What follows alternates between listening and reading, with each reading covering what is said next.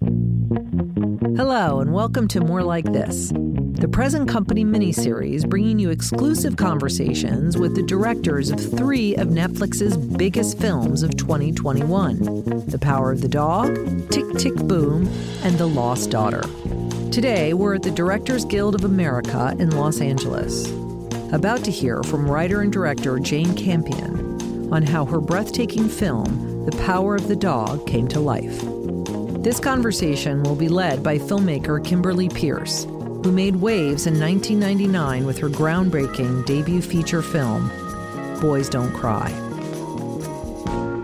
I am so honored and excited to bring on stage the fantastic Jane Campion.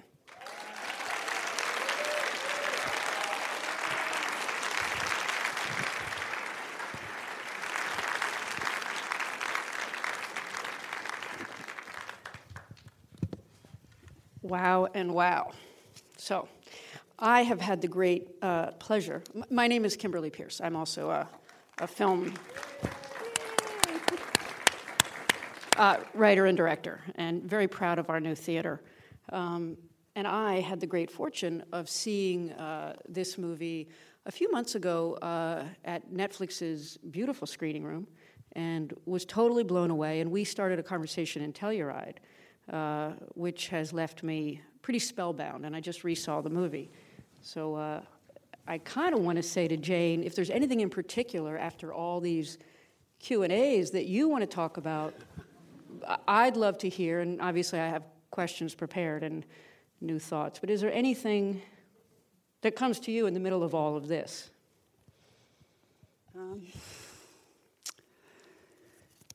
Well, this is a surprise.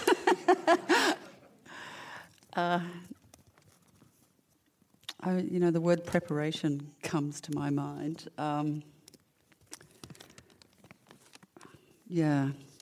Actually, I was thinking about, doing a few Q&As does lead you to think about what you're saying and what you're talking about and what you've done.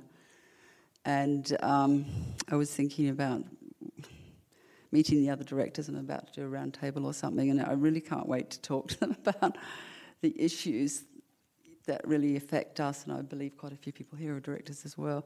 But it's just that amazing burden of imagination that is the work that I think of directing, really, when you begin to work with your script or anybody's script, and you start to know you're going to have to manifest it somehow. And you have to imagine how it's going to be, and you have to imagine that sometimes without even knowing what your locations are or who your actors are. So it's quite a work, and I actually think it's pretty stressful. You have to imagine it in all sorts of weather. Like you don't have the luxury usually of choosing the weather that you're going to have, or figuring out what scenes you want to protect. Like this scene just must be done in beautiful weather. We have to shift everything around to do it, and you say that to your first assistant, and they sort of nod at it's probably not going to be possible. And just like just the work of imagining and protecting, and supporting, and then the actors arrive. Nobody's quite ready. Everything looks shambolic. And you are sort of imagining beyond to where we are now and giving people the grace to grow, to become what they need to be. And you're imagining, in a way it's that act of faith that is so important for the director to have, so that people can grow into that faith and find their feet. And then once the filming actually starts, I can actually remember saying to my first assistant on the first day of shooting, after this sort of massive imagination work, and also drawing and imagining the scene in every sort of different way, I just don't know if I know how to do this. I just can't imagine now how it can actually happen. How does it actually work? I just can't sort of seem to see it, And he said, Jane, we're going to do it the way we've always done it. We're going to put the camera down, we're going to put some people in front of it, and we're going to shoot it. I said, oh, yeah, okay, yes, that's right. That's how we do it. That's how we do it. And it's sort of this miracle that happens when you're sort of thinking, oh, I don't really know what I'm doing. I don't know why I'm here. But you're, faking along with the rest of us. And then you start to look through the lens and you immediately go, oh, no, that's not right. This should be here. Something sort of takes over and this sort of sense of play and knowing that comes through. Which is my favourite thing. Just feeling that excitement and playfulness on the set, when you start to feel that and the energy and the delight of images coming to life and actors coming in and surprising you. And anyway, so the day one of shooting is the end of the burden of the imagination, and it's the beginning of the, whatever you're manifesting. So that's a bit of something.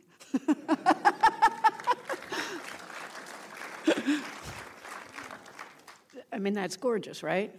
But it's so interesting because my first question was about what grabbed you about the story.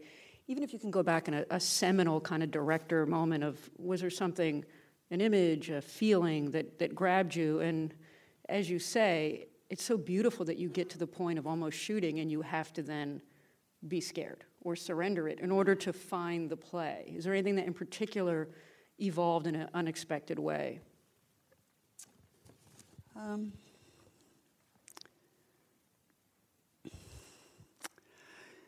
So my journey with the material was based, first of all, on just this enormous respect that I had for the work that Thomas Savage did with his novel.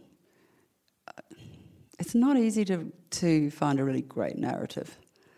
I don't know what you think about this, but I think it's... Okay, so that's interesting. You don't think it's necessarily a great narrative. I think it's fundamentally powerful. Oh, myth. I think the narrative is myself, but I don't know what they think. And the myth.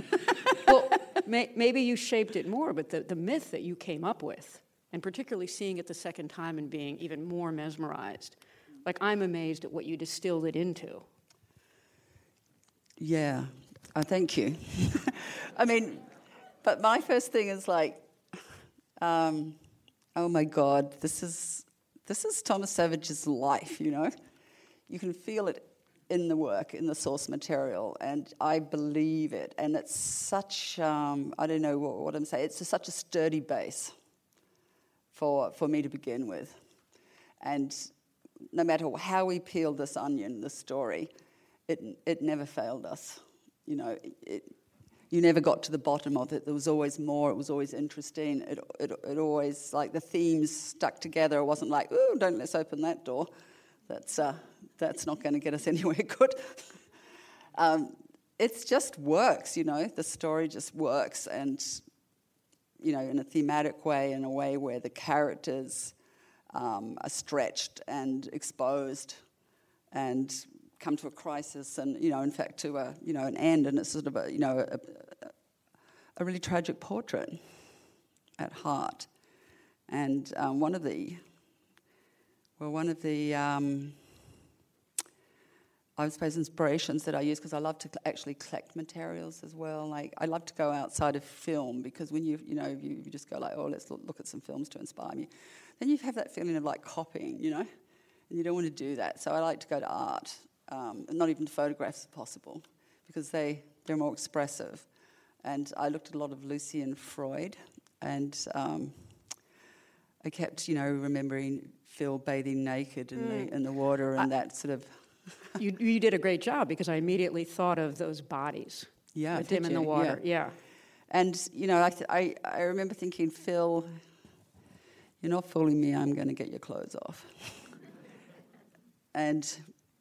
you are beautiful underneath, all that. You're dangerous and you're beautiful and you're a lover.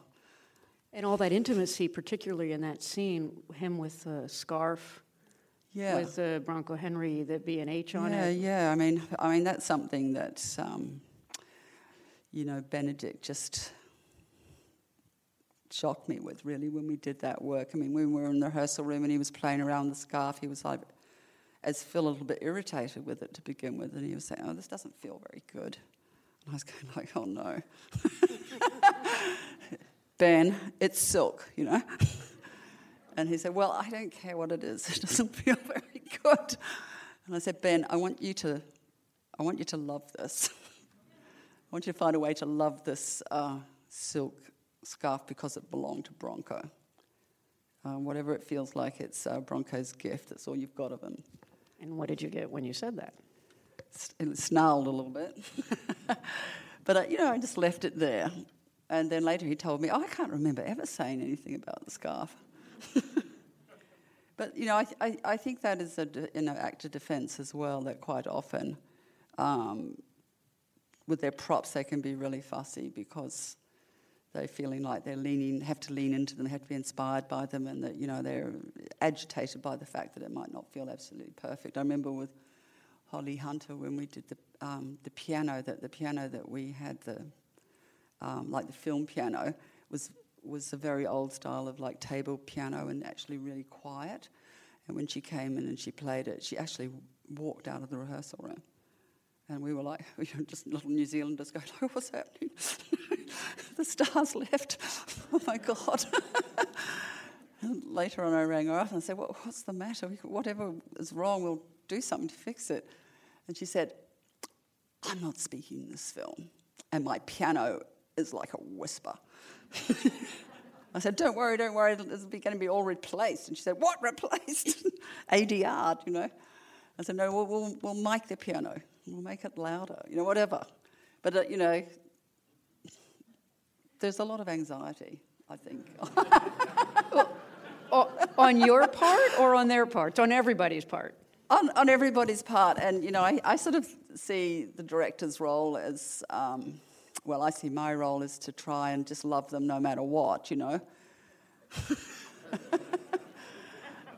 And know that they are out there, they're going to be exposed, and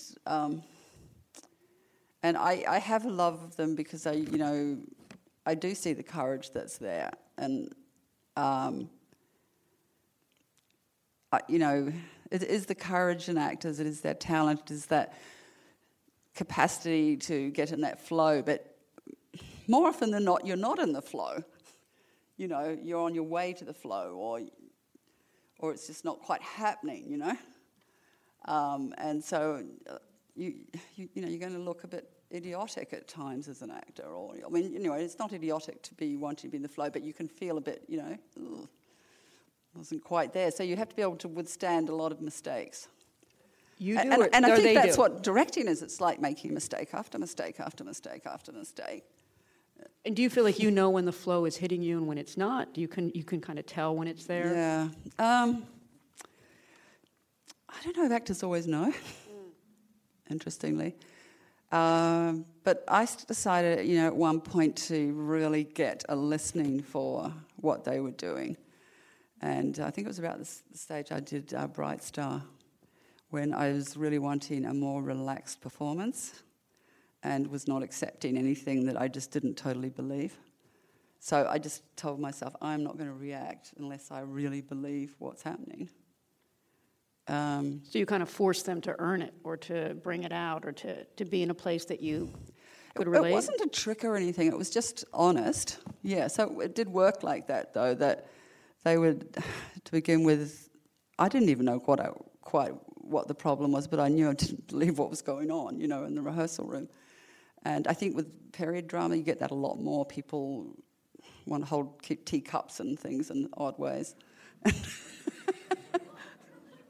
It's true. And then finally, it was 2 or 3 days, and they were getting quite agitated. And, Ben was just sort of sitting at a desk or something, not doing anything, but just sort of looking at a spot on the ground. And I noticed myself really attentively watching him. And I thought, oh, I believe this guy. And it's sort it's attention. You take your attention away from things that feel fake, right? So it's that learning not to reward fakeness, But you don't have to actually learn to do it because you actually aren't interested. But to allow yourself to occupy a space of not being interested is profound on a movie set. Well, this is in the rehearsal room where we, work it up, and then I'd say, "Hey, what are you doing? I'm really interested in what's happening," and he'd just sort of say it, and then they start to be confident that it's okay to do nothing. It really comes down to that's okay to do nothing, just to be. That being is the most fascinating thing ever. Do you guys know what I mean? Yeah. I can hear they know.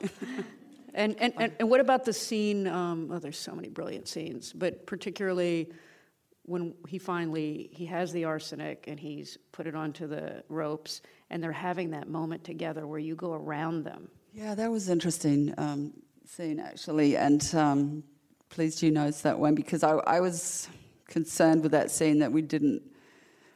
It read very well in the book, but, that's one scene I got up on its feet in the rehearsal room, and that's something I often do with scenes that I'm a little suspicious of. What were you suspicious of? That it was an important moment and it mightn't work. And did it not work? And how was the camera going to work with what they were doing? I had imagined that scene and I just couldn't quite feel it.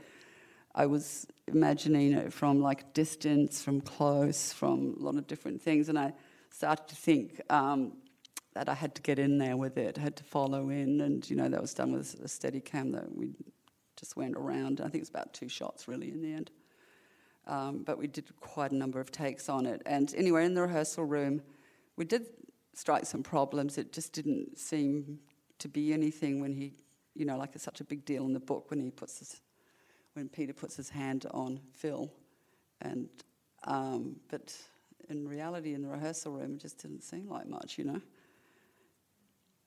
I was thinking, well, how am I going to do it with the camera or whatever? And I had my choreographer with me, because I had this idea about having a choreographer around. He was a fabulous, beautiful, spirited guy who worked in a modern dance way, we observes human behaviour and to come up with his pieces. So he's a very good observer of people, and he's saying, "Oh, do you mind if I watch?" And I said, "No, come and watch. We don't know what we're doing. Maybe you can help." And he said, while he was watching for a while, he said, "Oh, you know what? There's this thing that we do in dancing that I really love, or when a man puts his hand around a woman's neck, just on the neck, and we all listened to him. We said, "Oh, okay, we'll give that a go." And it's because it's what you might do if you're about to kiss someone. It definitely feels like we're leading into some kind of possible sensual or sex scene. So then what happened? Yeah. So, we used that, and I did think it lifted the stakes quite a lot. And then because we shot the 2 scenes one after the other quite close by, and, Cody Smith-McPhee had the smart idea to just go straight back into the barn. So we actually shot the pieces with the strips later. And Ben wasn't expecting them. So he just turned up at the back of the barn and, the scene continued. And that was nice. That was nice of Cody to think of that. So, that scene, we're all sort of hiding in one of the stalls looking at a little, a monitor in the barn. And I was crouching there with Tanya, who was beside me quite a bit. And we were going "What do you think? Do you think it's working?" He's like, I'm just not sure. And, at times I thought that, we did it so often we couldn't remember what we'd done actually. But it was probably shot at about 20 times. What changed as you kept shooting it? It was really beautiful to notice, for me anyway, that the guys just really kept at it. They'd fade off and then they'd find some new energy. I have read about how some directors do 70 takes or something like that, but that's not been my habit. I like to do more than one just in case there's some mistake. But maybe between sort of 3 and 5, and if the actors ask for another one, I go, "Yeah, well done, sure." 7, you know, but so this was a lot of takes for me. And I really did need them all. It was really interesting later in the edit, yeah. But they did steam up to sort of some real emotion, and then they moved off it, and, you know, and it was the more emotional takes that worked the best, yeah. So you were building throughout the takes to this emotional... I didn't tell them to do anything, actually. In the editing room. In the edit room, we just looked at everything, the same thing. You know, what do I believe? What do I believe, you know? I don't believe that. I believe this moment. I believe that hand just, you know, holding and then re-holding, you know, these little things. So it's, to me, all about what can I lean on, what do I trust, you know?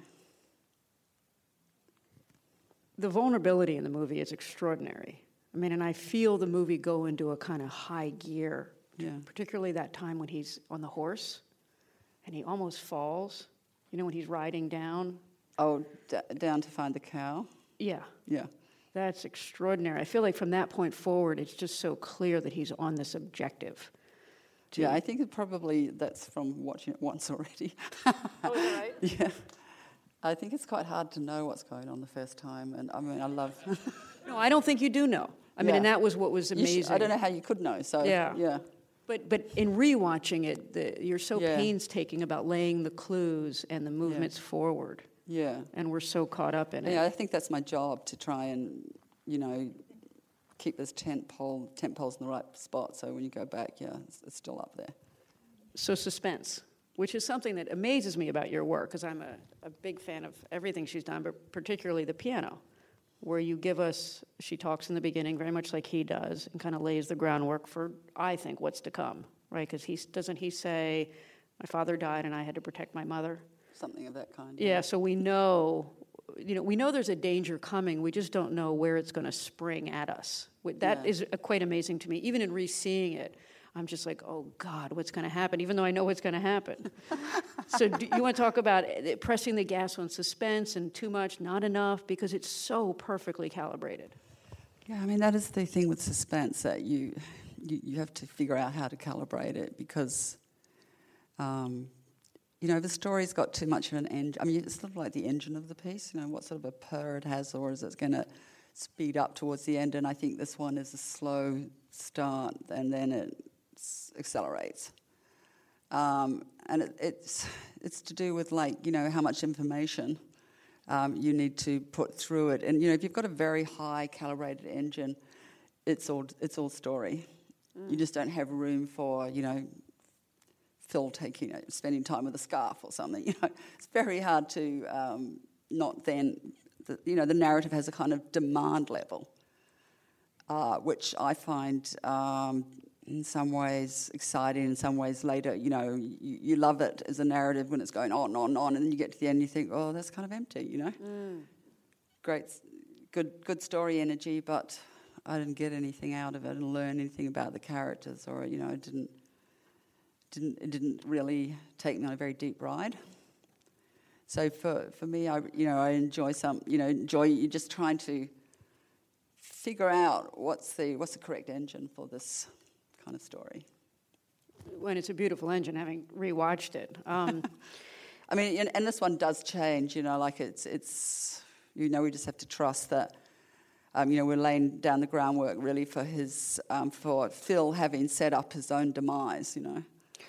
And then the beautiful scene, and you'll know the dialogue correct, but it's, my father said I was too strong. Yeah. And then the beautiful moment when Phil is like, oh, that's too strong? Yeah. Got that wrong. Yeah. That really felt like we dig in. Yeah, that's a beautiful scene in the book. And it's such a gentle little scene, and you think, what's in this scene? Well, I tell you what's in that scene. The whole story's in that scene. Yeah. The whole story. And...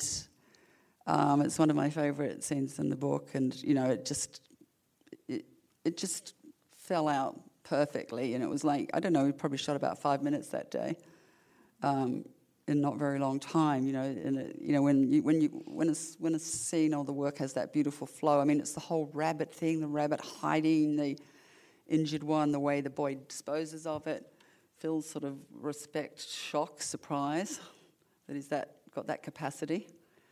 And then that sort of beautiful conversation where the two men, or the two boys, share for the first time, probably the first conversation we've heard in the whole movie. And they actually, Phil shows some compassion for him, at the same time winding him up about his mother, Well, the stuff Pretty about the unpleasantly, alcoholism, yeah. and then the beautiful stuff about that he took his father down. That seems to be the thing Yeah. that hits Phil the most, right? That Yeah. he took the father down from hanging himself. Yeah.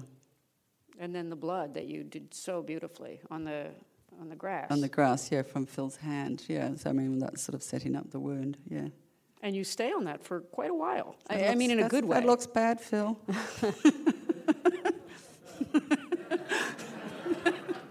Well, and I even think because he just stares at the wound, Yeah. because he knows that that's the opportunity. Yeah, I guess, yeah.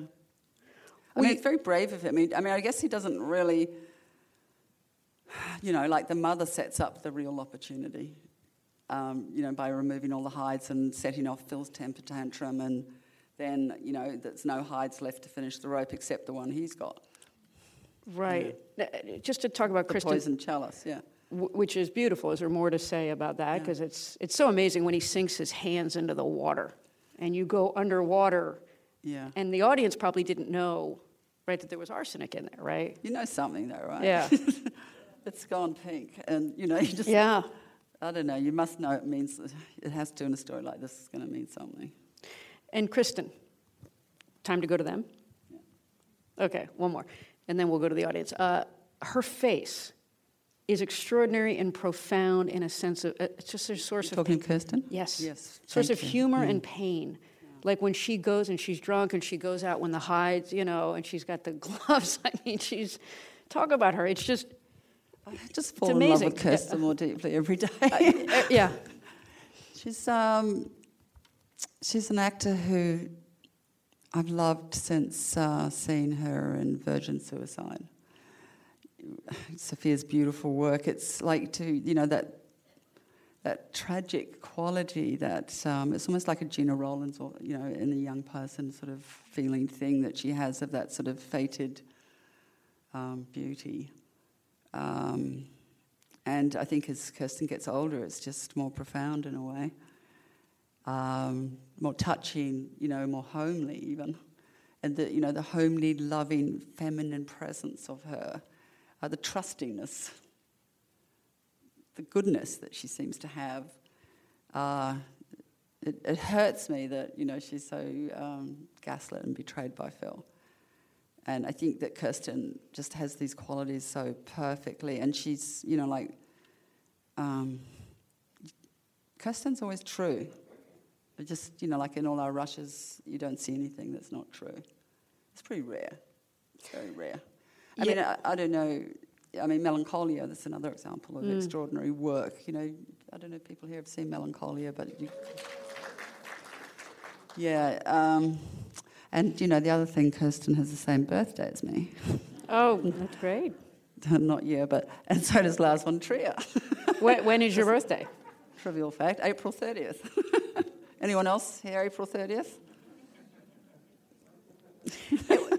And I want to get to the audience, but she's unselfconscious, too, about her body. And that's why, particularly in that scene when she goes out after the hides, and you can see her breasts, and she's just her gown, and her dress. I just think she doesn't give a damn. Yeah. At this point, she's like, fuck Phil. Yeah. I'm going to give those hides away. Was he going to burn them? I'm going to, and I think there's this feeling like, that little Indian boy is the same for her as her boy, and that, why should those people be treated badly, They need something. I've been poor, they're poor.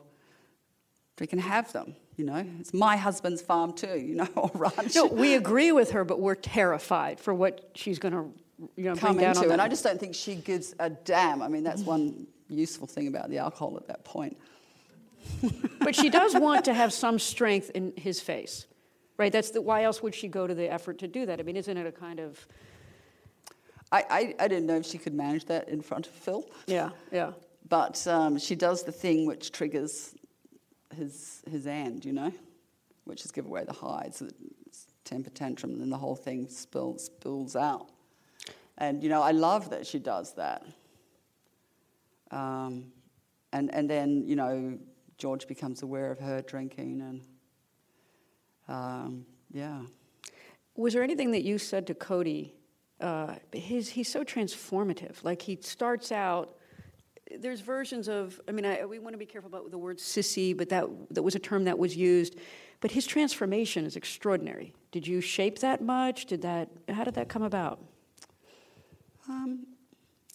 It's really beautiful hearing Cody talk about it because, I mean, he says that I really pushed him.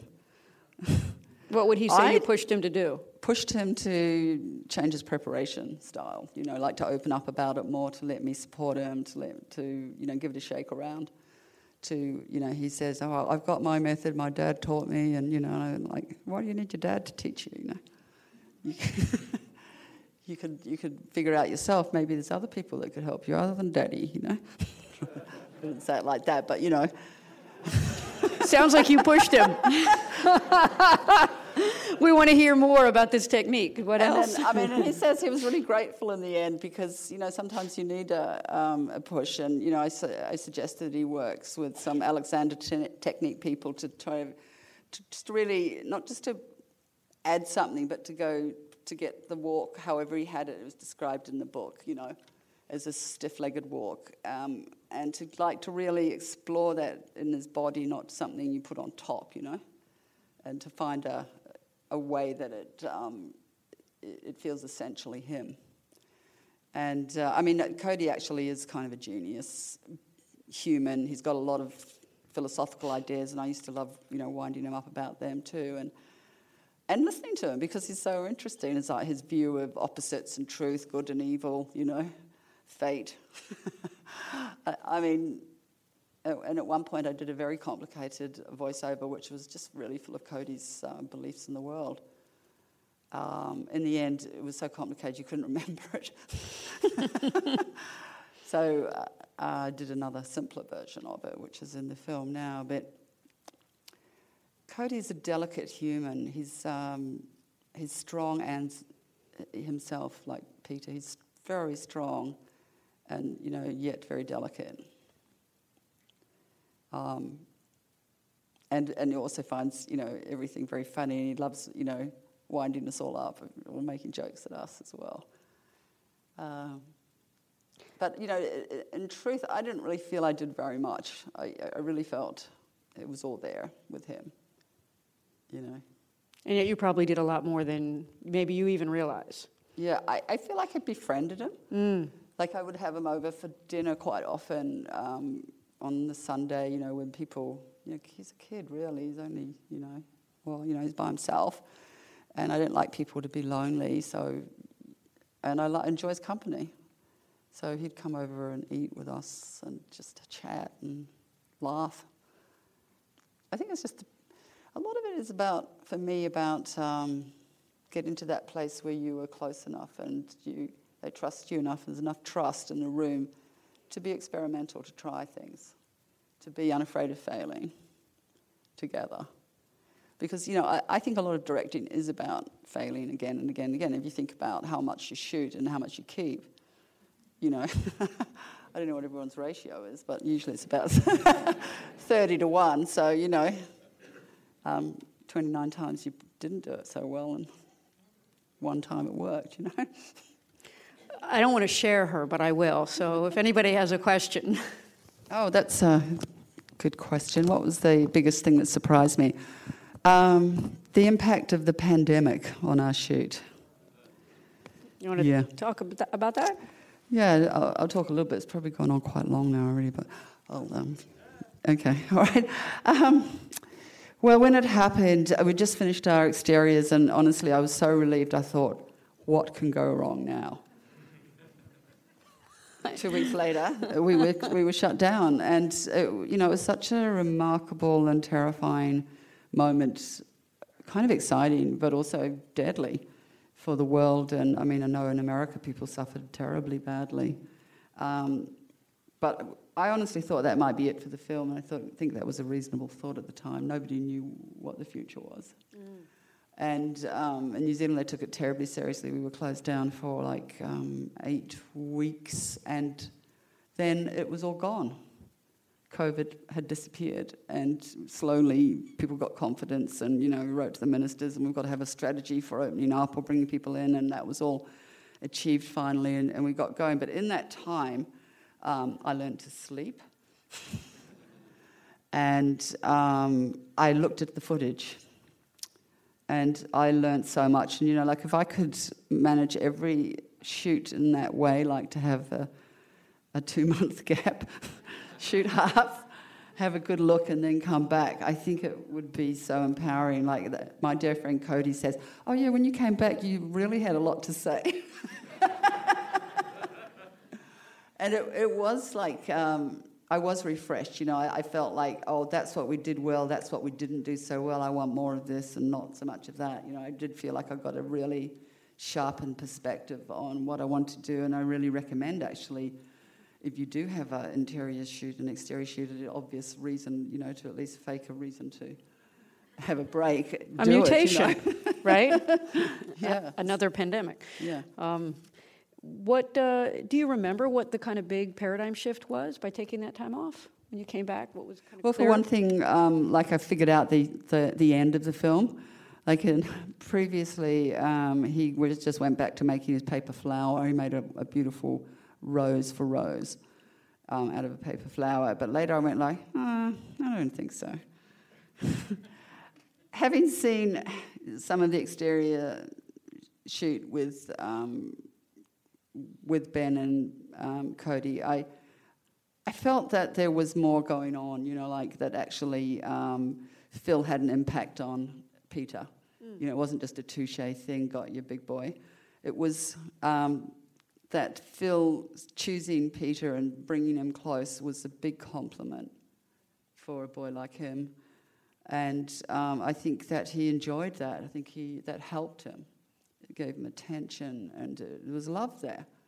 And, I think in a profound way, that Phil was going to probably be Pete's Bronco Henry. That came through very much. So what I recall is this. So therefore I realised it was the rope. Right. That would be the object at the end, the rope that I knew was super important. I even wrote a little essay about it to share with the crew. And then I didn't even get the mini myself till so what was that point. What did you add? Was it the putting it under the bed? Well, that he should hold it there instead Right. of a paper flower, Right. That the rope was the object of meditation, is what they made together, what symbolised their friendship, and was also the murder weapon. And also the erotic object, under the bed. The memory of what it is to be attracted to a man and a man to be attracted to you. I was guessing, yeah. So you already had the looking through the window at the mother. Yes, that was always going to be there. You had that, and then him we'd turning. already shot that, yeah. Him turning with that smile. Yes. That was always there. Yes. But the thing that got transformed was something to do with the rope. Yes, that's right. I mean, that was also always going to be shot on the set, But we only shot the exterior shot with with Peter looking out the window with the car and everything on the location set. When he says the word, "you were naked," Naked, yeah. that really got me this time. You see the wheels turning for him. Yeah, that was a funny one because at one point we had a lot more dialogue in the scene, and Phil, Ben being Phil, he came in that day and says, "I'm not saying that stuff." What did he not want to say? And you know what? I was so pleased he said that, because I had my suspicions too that, there was that other page and a half of dialogue wasn't needed.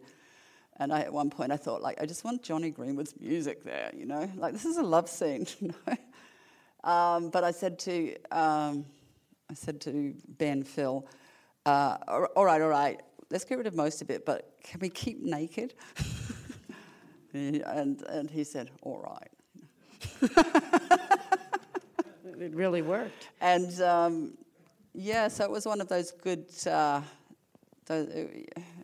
collaborations, between myself and Phil Ben, my boss.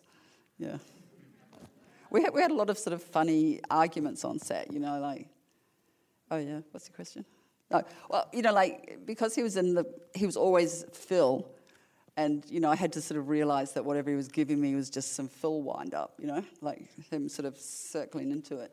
So I would just bat back to him, oh, that's enough of that, let's just do it now, Phil. And I noticed in my body I didn't feel afraid, it wasn't like I was being threatened at all. By him challenging you? Yeah, no. No, it was just like, that's what he likes, Yeah. Have you ever felt threatened? Not physically, but like creatively, that you didn't know when there was that dissonance? Obviously not very often. I'm thinking that I've so learnt to take the compassionate point of view towards the actor that even if they yelled at me, I would just think, oh, they're upset, I would probably say, oh, it'd be really good if you could find another way to express that. Because it was getting me a little agitated. And they respond pretty well to that? I think people do, yeah. The truth is always really helpful, when you're talking to people. Or, actually, Harvey and I had a fight when it comes to that, I remember now. But it was, and then we had a beautiful makeup, and then you could, it was like he said in the end, I'm sick of you telling me what to do. And I said, well, I get that, I understand, it's horrible. I don't like to be told what to do either. And he says, I know, I'm the actor, but, It was just like he'd had enough. And I think I probably told him what to do too much too. I've learned to shut up more. Yeah, I've learned to let things happen more. And suggest, Right. Well, may I just say, I met Jane over 20 years ago. I was at Columbia, and she has been such a great inspiration to me. And I'm thrilled to be able to be in conversation. Tonight, yes. Too, yeah. Thank you.